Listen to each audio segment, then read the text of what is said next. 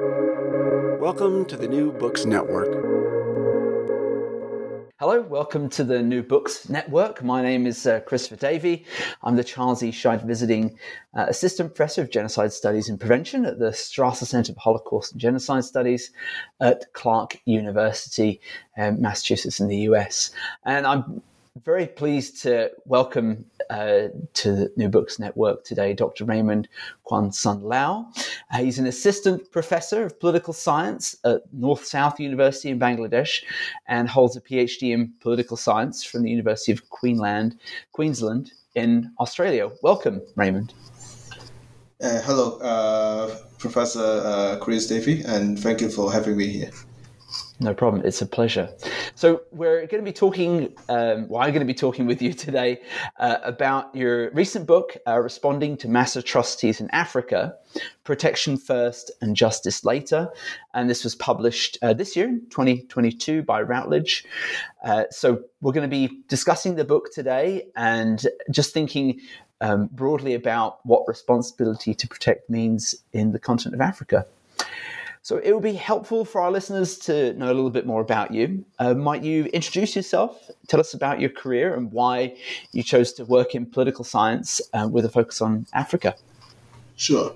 So again, very good morning, Professor Chris Davey. Once again, thank you very much for your very kind invitation and a very generous introduction. I'm really glad to be here on this occasion, sharing my thoughts and observations relating to my book. So first of all, my name is Kwan-Sun Lau, so you guys can just call me Raymond. And I was born and raised in Hong Kong originally, and I hold a PhD in political science from the University of Queensland in Australia. And I once worked as a lecturer in history at Hong Kong Baptist University for some 5 to 6 years before I relocated again from Hong Kong to Bangladesh in September last year. So currently I'm based in Dhaka, the capital of Bangladesh, and working at the North South University as an assistant professor of political science. So talk about why working in political science with a focus of African studies. I think I would say my love story, so to speak, my love story with African studies or African politics can be traced back to a postgraduate level course that I enrolled with Professor Jeffrey Hawker when I was studying my master's degree at Macquarie University in Australia as well. I would say there are two reasons why I feel doing African studies or doing political science with a focus on Africa is important. I think first, studying politics or political phenomena outside my familiar settings can actually help adding a new dimension of understanding, and that can definitely also help overcoming ethnocentrism mindset or mentality. And second reason, I would say, Africa's wide variety of languages, cultures, political ideas, and systems can definitely provide very valuable insights into our understanding of world history and international politics. So in other words, I'm convinced that doing African studies, studying African politics is invaluable for the study of political science and international relations. Yes. Thank you. Yeah, that's a really insightful response, and I think that for me, I sort of share the same view, if you will, right? That there's much that we can learn about the continent from the view of political science that is really helpful and instructive for us. So we're here to talk about your recent book, of course. I wonder if, in a few words, you could tell us what the book is about. Sure, yeah. I think the starting point of my book is that there's there's evidence of changing expectations and emerging concerns about how to respond to genocide and mass atrocities in a more effective and consistent manner since the 1994 genocide in Rwanda.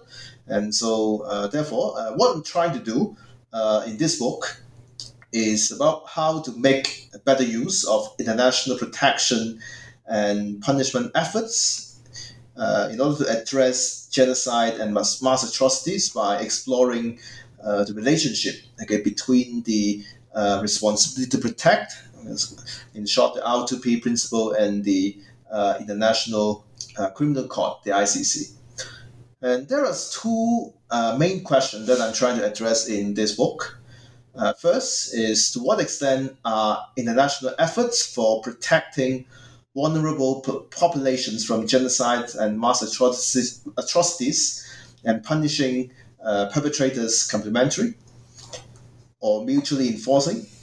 And question number two, if the relationship between R2P and ICC is not always complementary or mutually reinforcing, then what are the principal causes of tension between the two?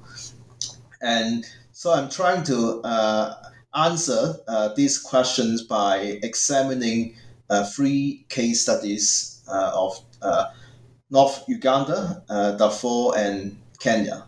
And my conclusion of the book is that the relationship between R2P and ICC is not always complementary or mutually reinforcing, but instead the overriding policy issue and the cornerstone dilemma for international policy makers relates to managing the tension between the immediate imperative of saving lives and the important prospects of punishing perpetrators and preventing future conflicts through deterrence. So my main argument in this book is that adopting a protection first, justice later approach, or situating R2P and ICC in a protection first and justice later temporal sequence is necessary for managing the tension between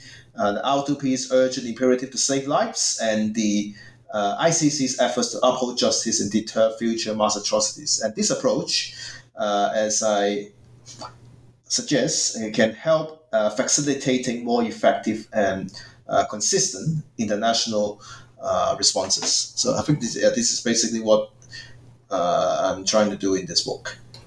Yeah. Thank you. So just to help some of our listeners who perhaps are generally familiar, but would maybe be helpful a little bit more context, could you explain to us what responsibility to protect is, but what does it particularly mean for the continent of Africa? Sure. I think at its simplest, the responsibility to protect, or in short, the R2P, emphasize that a state has the primary responsibility to protect its population from the 4 specific mass atrocity crimes under international law, so namely genocide, war crimes, crimes against humanity, and ethnic cleansing. And the international society also has the responsibility to assist other countries in upholding their protection responsibility.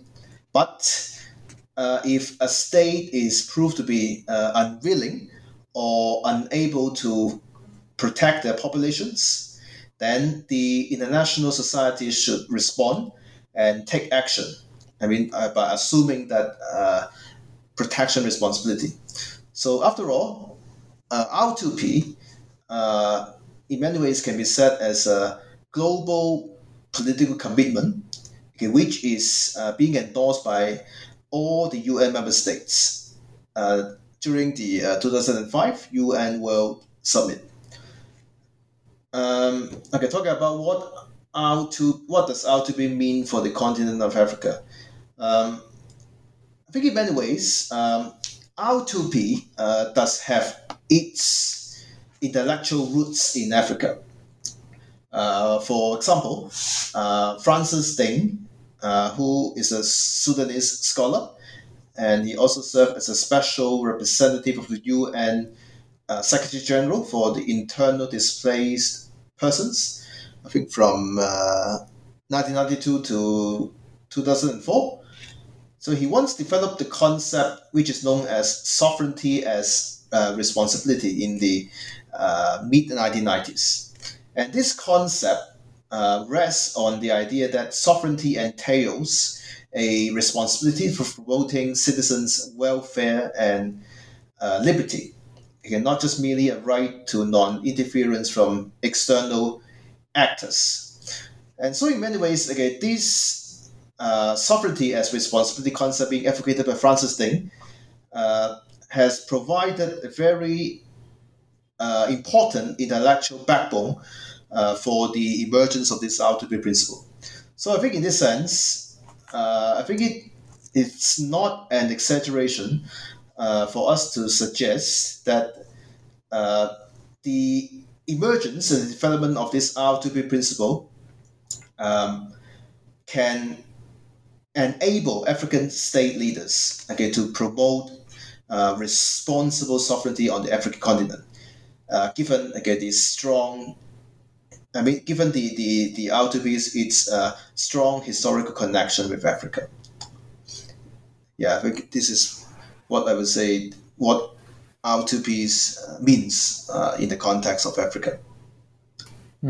Yeah, and I think those intellectual roots, as you call them, are often sort of lost in history a little bit, because we tend to think of responsibility to protect as this sort of Canadian idea that came out of the aftermath of Rwanda and Bosnia. So you introduced in your earlier description of the book, and it's in your title, right, this phrase, protection first, justice later. Could you just explain a little bit more about what this is? And you mentioned how there's a bit of a temporality here and sequencing. Could you maybe just explain for us what this is and how it works in practice? Okay, sure. So as I've just argued, what I'm trying to argue in this book is situating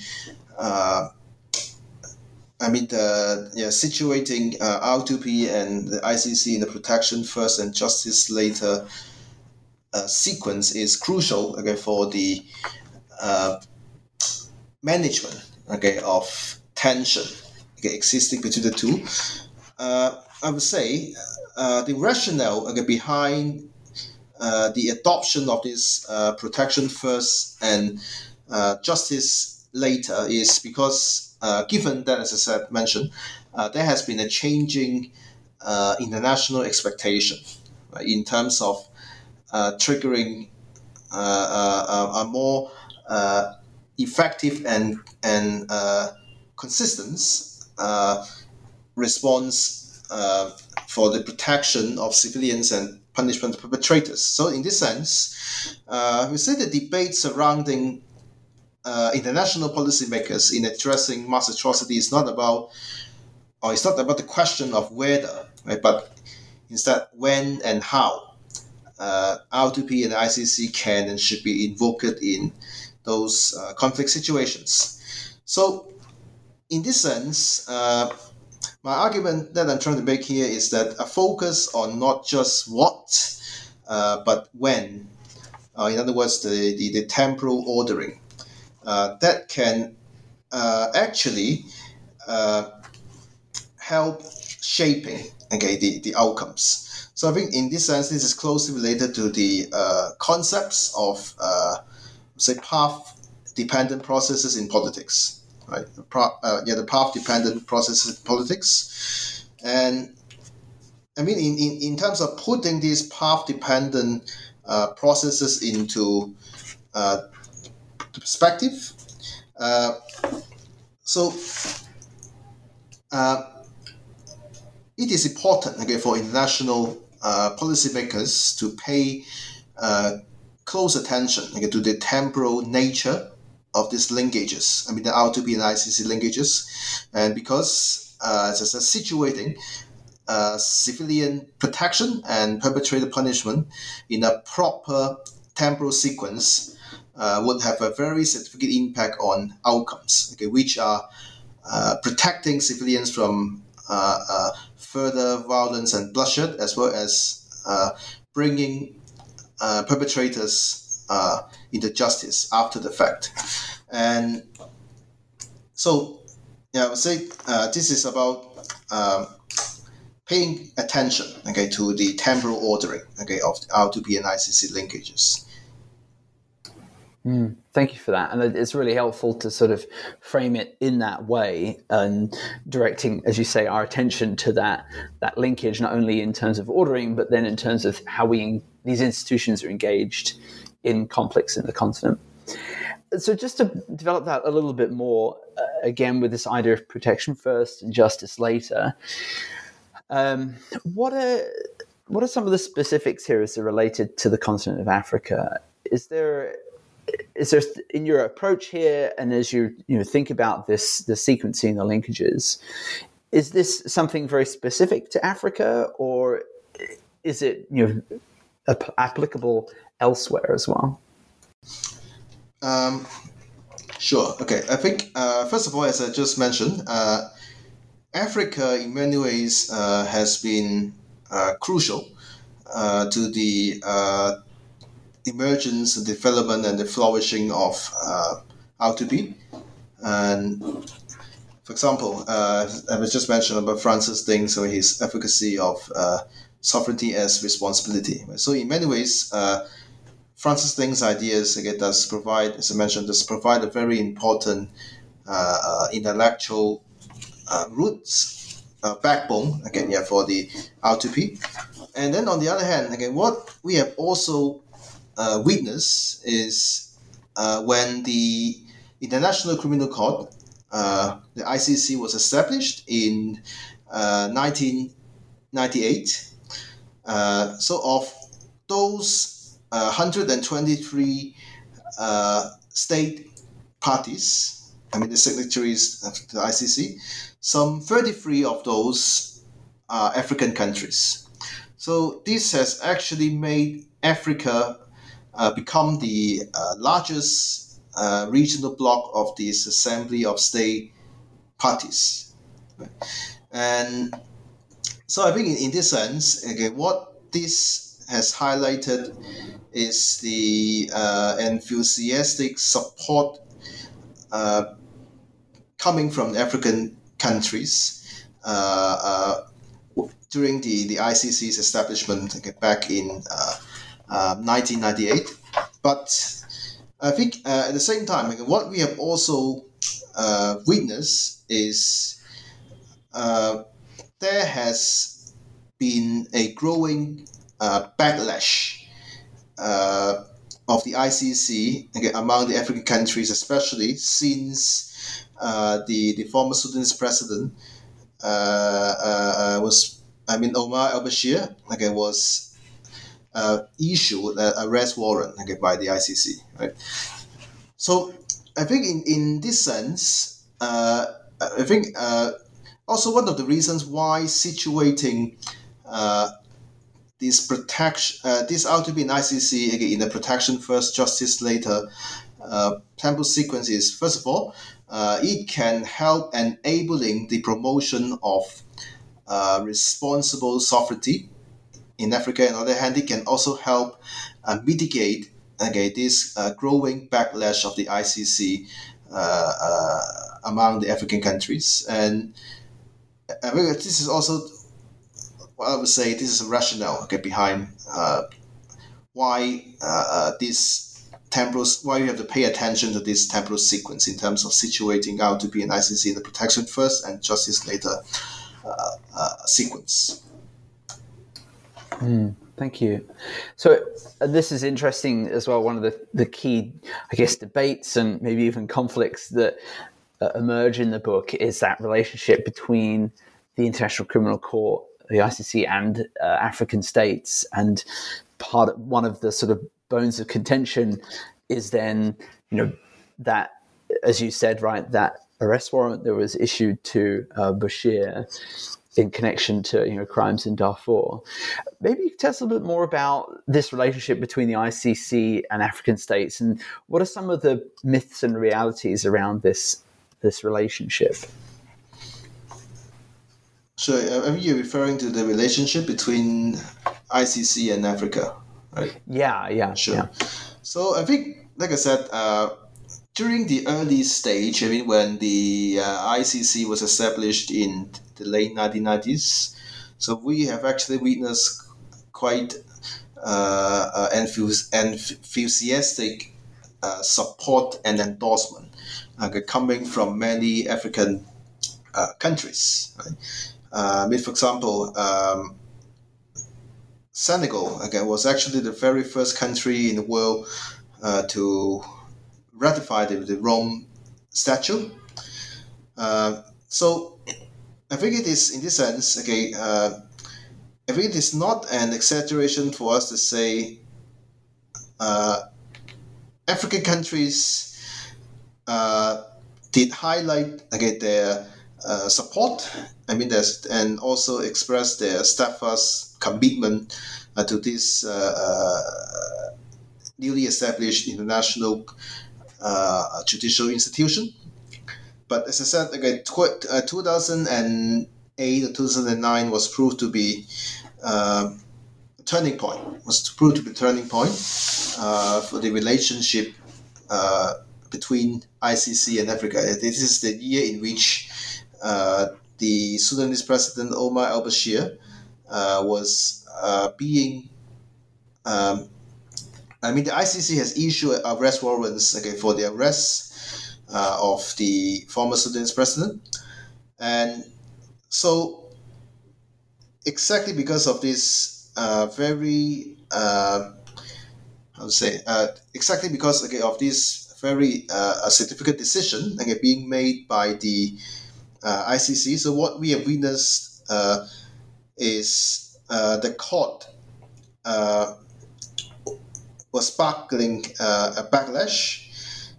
For example, in the words of the former AU African Union Commission Chairperson Jean Peng. So this is what he said, and I quote, for example, rather than pursuing justice around the world, the ICC was focusing only on Africa and was undermining rather than assisting African efforts to solve its problem. So I think seeing this in the eyes of many African leaders, so the ICC is nothing but bias against African countries by targeting their heads of states. And so I think in many ways, I would say since then, we have seen, or we have actually witnessed this irreversible the deterioration of relationship between ICC and Africa. And in many ways, we still actually can't see the relationship between the ICC and Africa to be improved in the foreseeable future. Yeah, thank you for that. So, I suppose in a similar way, thinking about the relationship between the ICC and the African states and actors, as you've described, there are also some wider challenges around R2P itself as a concept and as it's put into practice. What are some of the arguments for and against R2P, and how do those relate to Africa? Sure. So for the believers, or for the proponents of R2P, the responsibility to protect the principle can actually help promoting a responsible sovereignty. This is simply because sovereignty has been reconceptualized as, in this sense, sovereignty is no longer means authority, control, and non-interference, but instead, it entails a responsibility to protect its people. And other argument being made by the proponents, believers of R2P is R2P is a victim-centered approach. In other words, by highlighting the importance of protecting civilians or vulnerable populations from mass atrocities. So this is actually about addressing the needs of those victims, other than highlighting the rights of outsiders to intervene into the domestic affairs of a sovereign state. And so this is actually about also a reconceptualization of the meaning of humanitarian intervention. I see this is not just about highlighting the right to intervene, but instead it is about highlighting the responsibility to protect the victims or the vulnerable population. Then for the critics or for the skeptics of R2P, they are convinced. They are not convinced. They are not convinced that R2P is what I suggest is a victim-centric response, but instead, they tend to see R2P is just essentially the same as the humanitarian intervention, right? So this is still about an excuse or pretext being used by Western countries to intervene into the domestic affairs of some other countries, and thereby violating the sovereignty and the territorial integrity of those countries. So in other words, for the critics and skeptics, R2P is just something not fundamentally different from the theory and practice of humanitarian intervention. Right. Thank you. So as a follow-up here, given that you've identified for us, and as you do in the book, right, that there are both the believers and the skeptics around R2P, and then on the other hand, you have this sometimes tense relationship between the ICC and African states. So you have these two sort of areas of contention, if you will. How then does your idea, or what you discuss in the book as protection first and justice later, how does that deal with these challenges in both of these areas for R2P and ICC? Okay, so the question is how. Sorry, can you just repeat? Yeah, sure, no problem. So if you're advocating, or you've been sort of building this argument for protection first, justice later, how does that approach take into account, the debates around, those for and against R2P, but then also, these difficult relationships with African heads of state and African states with the ICC? Does your protection first, justice later try to resolve or take a stand on these debates around these two institutions? Sure. I think, first of all,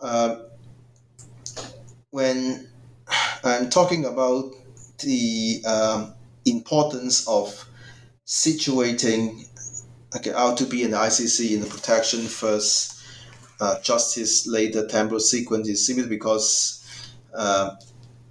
given that the fact that we have witnessed the changing expectation, changing international expectation of responding to genocide and mass atrocities in the aftermath of the Rwanda genocide in 1994.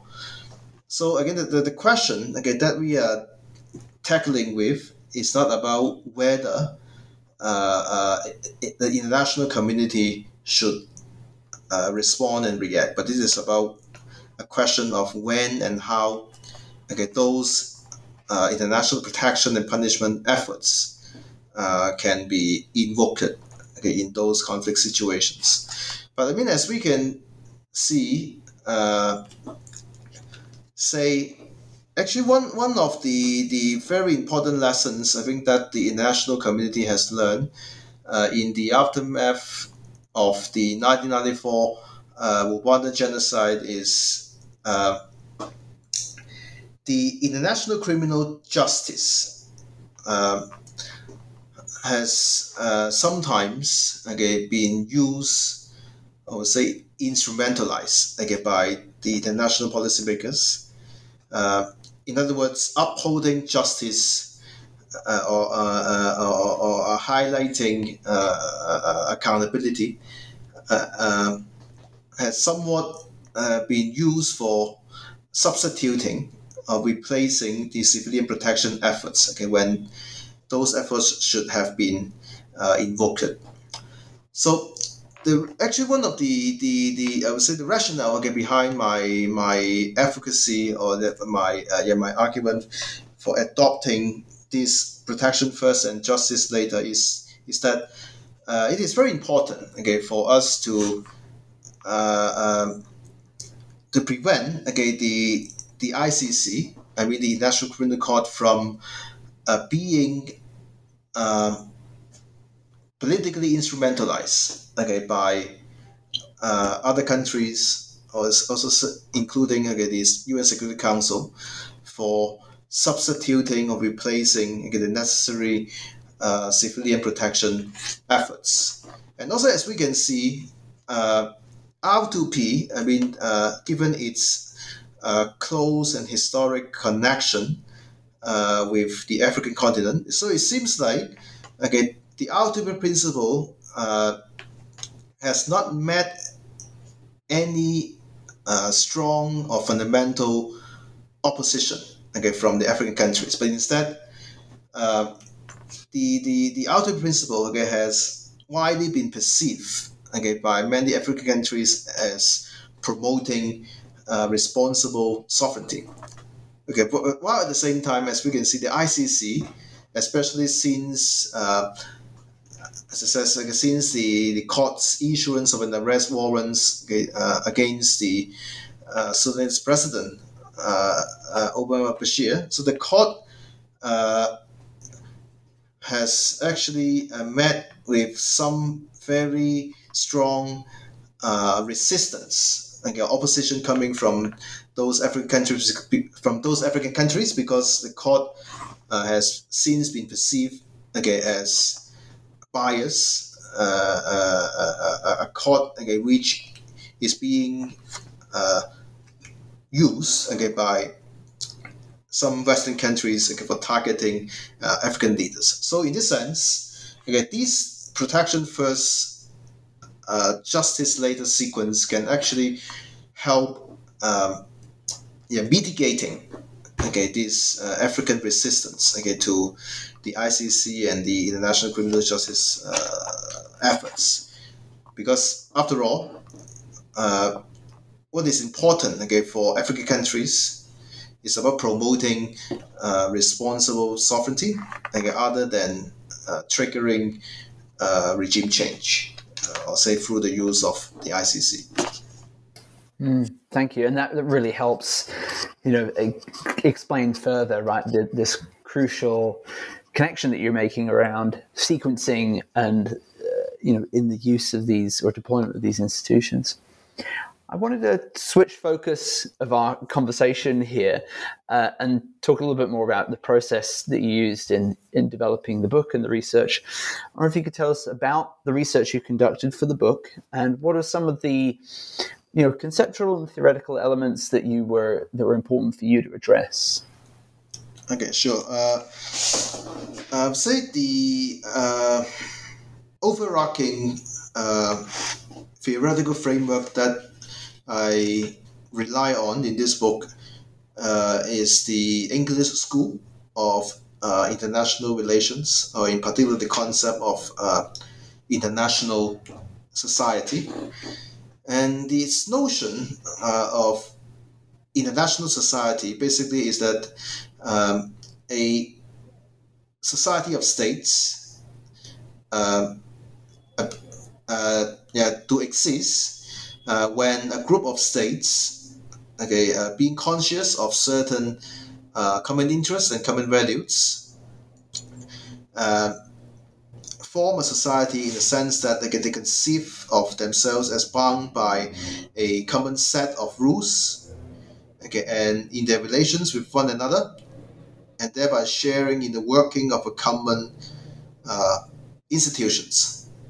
And so, this is exactly what I have been trying to advocate. So this is about the changing expectation within the international society, in terms of responding to genocide and mass atrocities in a more effective and consistent manner. Again, this is not a question of whether, right?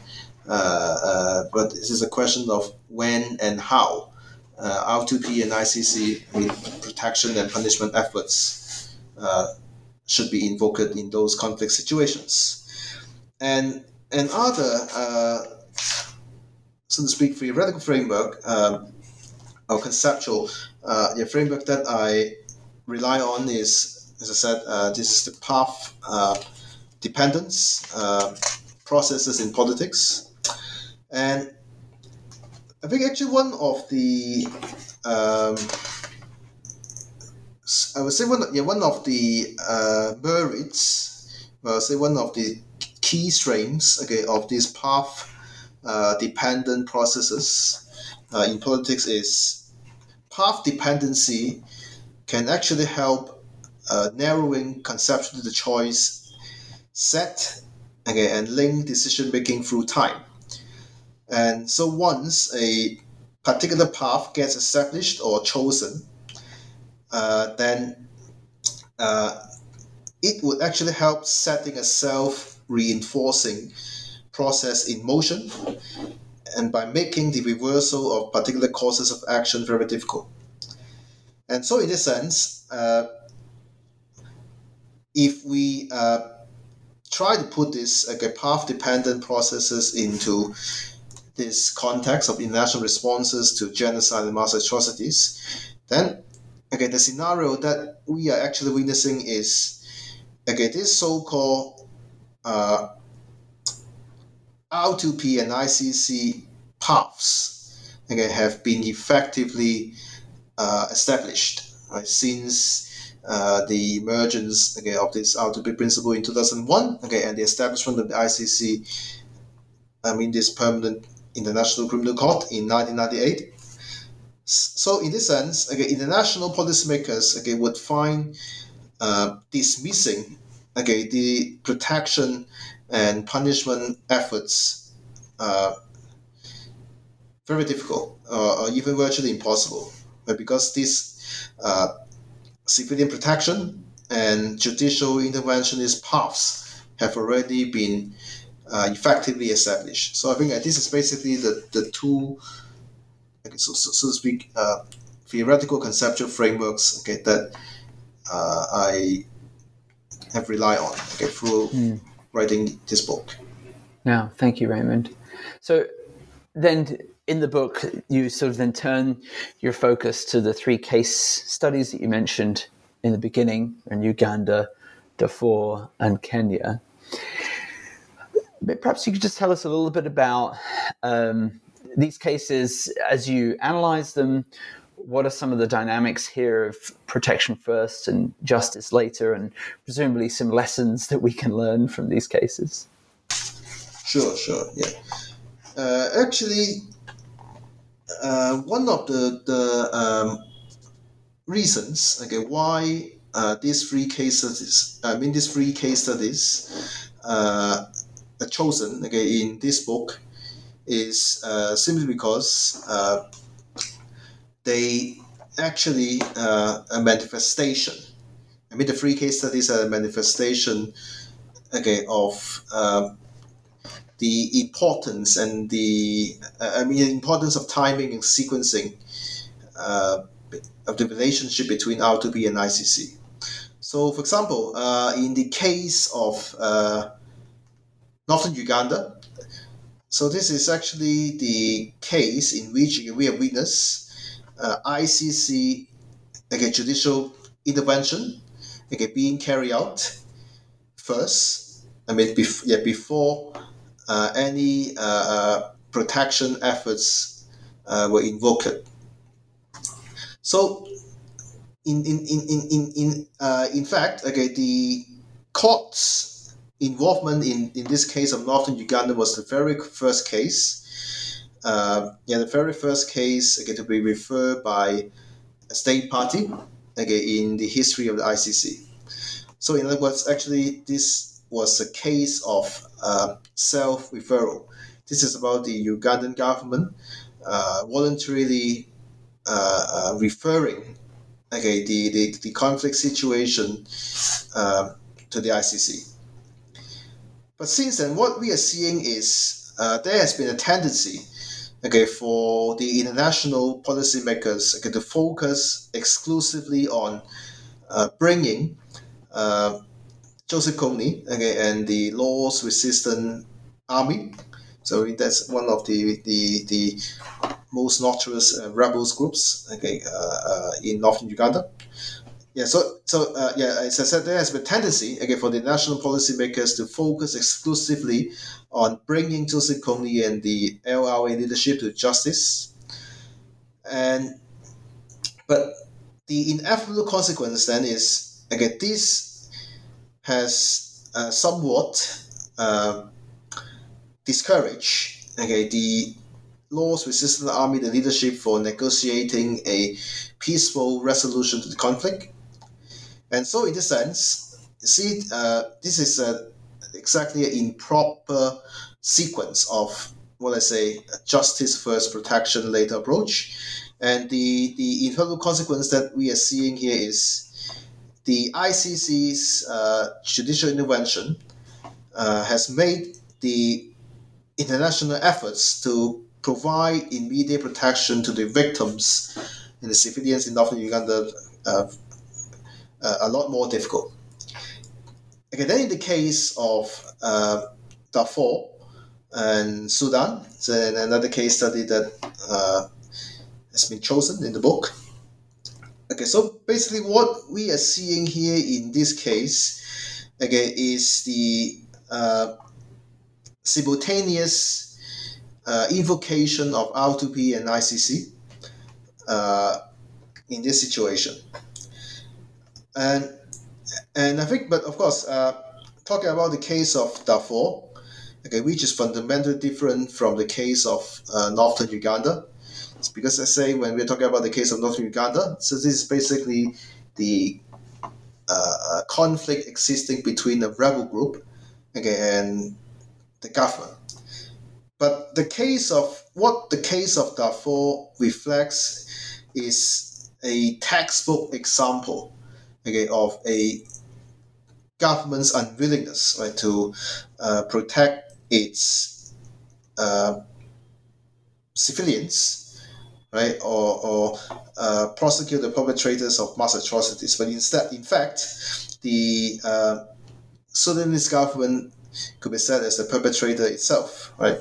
So then what we are seeing here is the threat of the ICC criminal prosecution, say the issuance of the arrest warrants towards the Sudanese president, right, had not fundamentally changed the response coming from the Sudanese government. So apart from constraining President Bashir's his freedom of movement, as we can see, the ICC's judicial intervention was not able to deter or prevent the president from committing further atrocity crimes against the civilians in Darfur.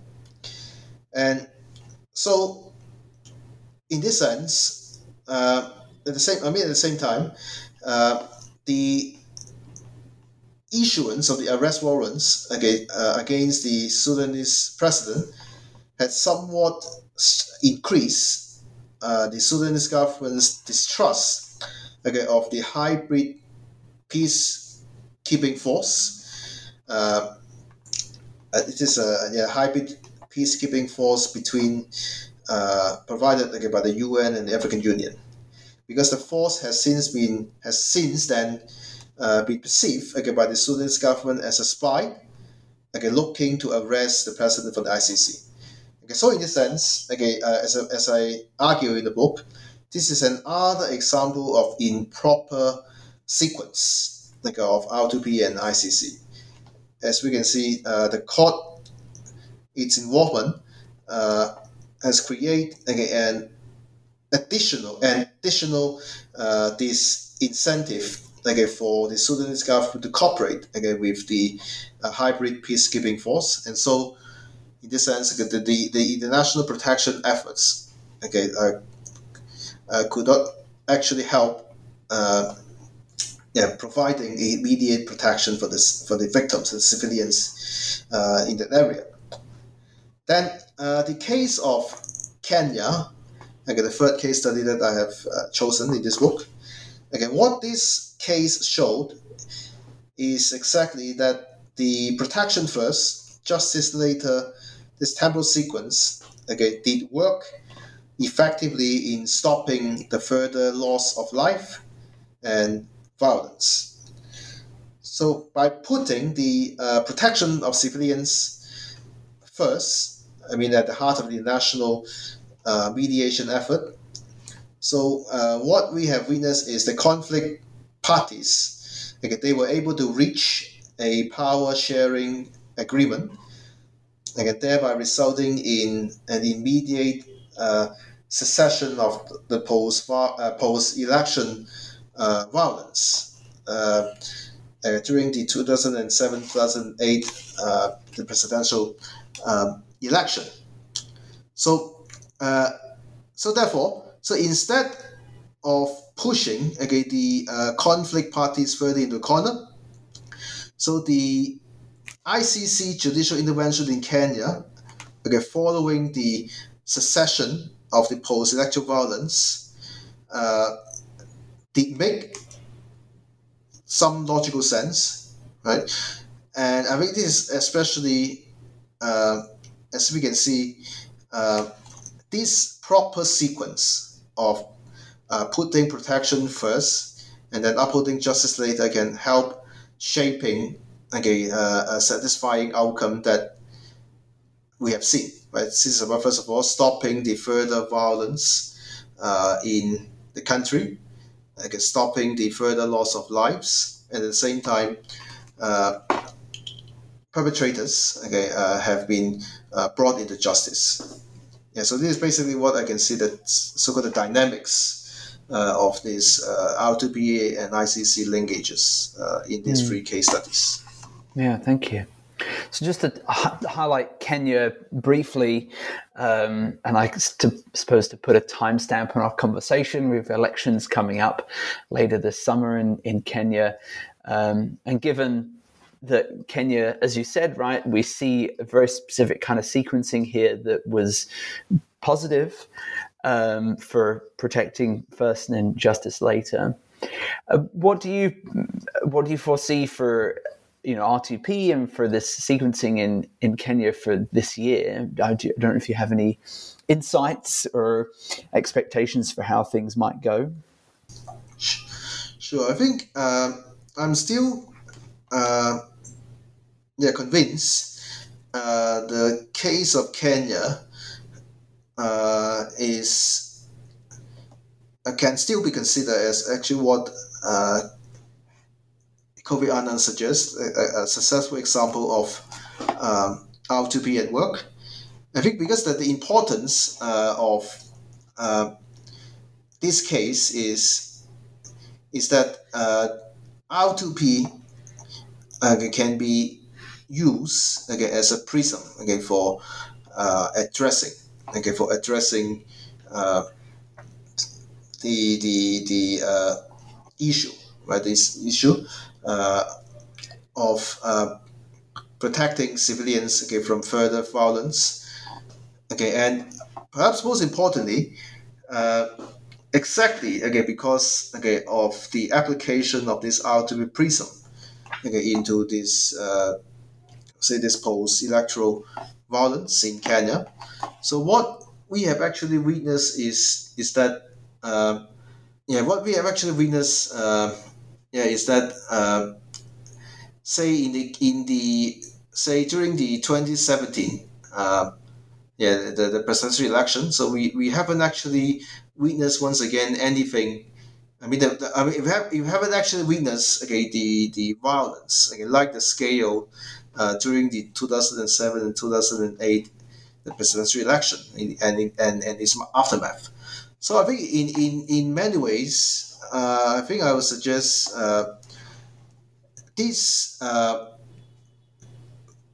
This R2P. This protection first, justice later approach does help Kenya. Does help Kenya to.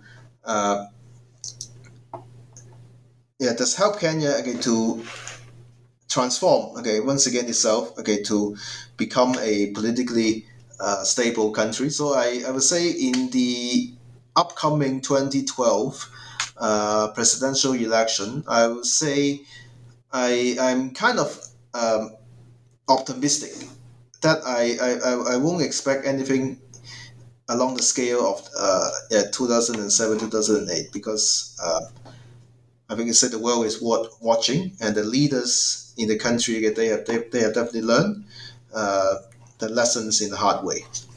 And I suppose that adds to your argument about this again, these African roots of sovereignty and responsibility, kind of coming or being at home in that respect in Africa. So just a couple of last questions here for you, because I've taken up quite a bit of your time so far. I just wonder if you could comment briefly on some of your other research that you're doing, but particularly how, in your view, the importance of the sequencing and the focus on R2P perhaps has any connections or intersections with China's involvement in Africa, which has increased quite a bit in the last several years. Sure. Okay. I think first of all, China is also one of the many UN member states which has endorsed this R2P principle back in the 2005 UN World Summit. Although we can see China has not been a very enthusiastic supporter of this principle, actually, because of its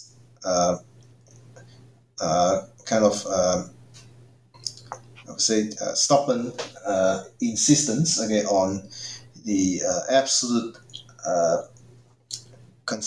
concept of sovereignty, right? And also, on the other hand, as we can see, while we are witnessing the China's growing activism into Africa in recent years, I would say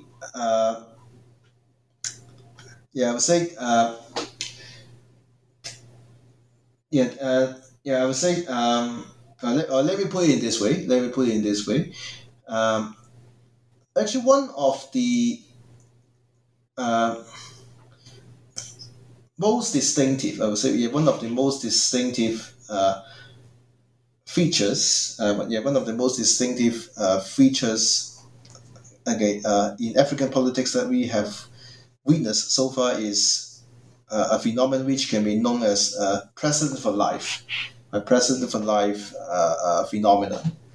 And in many ways, the fact that President Xi Jinping has abolished the constitutional term limit for the position of the Chinese president has actually somewhat provided quite a bad example for African countries, because that may actually help embolden those dictators or those African leaders who have been in power for a very long time. And so that's why I think I would suggest it is still more important actually for for the African countries to uphold the ultimate principle by treating this, by perceiving this as the promotion of responsible sovereignty. This is not about a triggering regime change. Not like what the ICC has been trying to do by issuing arrest warrants for some specific African leaders. I think this is pretty much what I would like to say. Yeah, thank you. So just to help us sort of wrap things up a little bit more here, might you be able to tell us about any future projects that are related to this work or other things you're working on that are perhaps completely different? Or if you could tell us about that.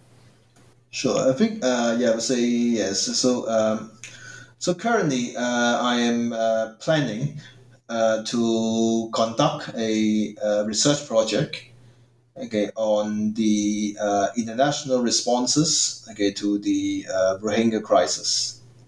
So this year has actually marked the 5th anniversary of the Rohingya crisis. And so what I'm trying to do, or say the main purpose of this research is to examine the international society's response to this crisis, which many suggest as the world's fastest growing refugee crisis. So what especially I am interested in exploring is why the international society's response to this Rohingya crisis seems to be ineffective, and also despite this changing international expectations, right, that I have suggest, right? And also I would like to explore what are some of the principal obstacles to the effective international engagement, civilian protection and punishment efforts in this Rohingya crisis. And another research project which is not totally related to the R2P and ICC is a project which I'm planning is as well examining the triangular relationship among Taiwan, mainland China, and Africa. I give a particular focus on examining different policy approaches of Taipei and Beijing towards Africa. And the purpose of this approach is to make sense of how Taiwan and China cultivate the diplomatic relations with African countries, and assess the diplomatic competition between Taiwan and China in Africa in the context of what is being known as the dollar diplomacy. So these are basically the two research projects that I'm working on. No, it's fascinating, and I'm excited to read more about that. I think especially for us to learn a little bit more about, that the international domestic implications of China's involvement at home as well as in the continent of Africa. Well, just one last question to finish up our time together. The New Books Network, we often ask, if there are any books or films or any other sort of media that you'd recommend to our listeners that have been influential for you. And I wondered if there's a couple of things that you might recommend. Yeah, 2 books. Yeah, we're recommend 2 books that I really enjoyed reading. I think the first is entitled African Reckoning: A Quest for Good Governance. And this is a book being co-written by Francis Ding and Terence Lyons in I think back in 1998. Again, what this book tries to investigate is how the reconceptualization, like of our understanding of sovereignty, may actually help promote better governance in Africa in terms of managing conflict and protecting human rights. Okay, another book which I would like to recommend is named The Responsibility to Protect, from Promise to Practice. So this is a book being co-written by Alex Bellamy and Edward Luck, I think back in 2018. Okay, and I think what this book tries to what the author in this book tries to do, is to examine how the Altuve principle is being transformed, from a principle, right? From a principle, from a principle, from a conceptual development, to the one which is being practically implemented, in actual scenarios. I think this book, in my opinion, is quite an eye-opener for me, because actually it helps us to understand how R2P, the principle, actually can be implemented in actual scenarios. So because it's not just about so-called walk the walk, but definitely we actually have to talk the talk. Right? We have to try to make this international expectation, by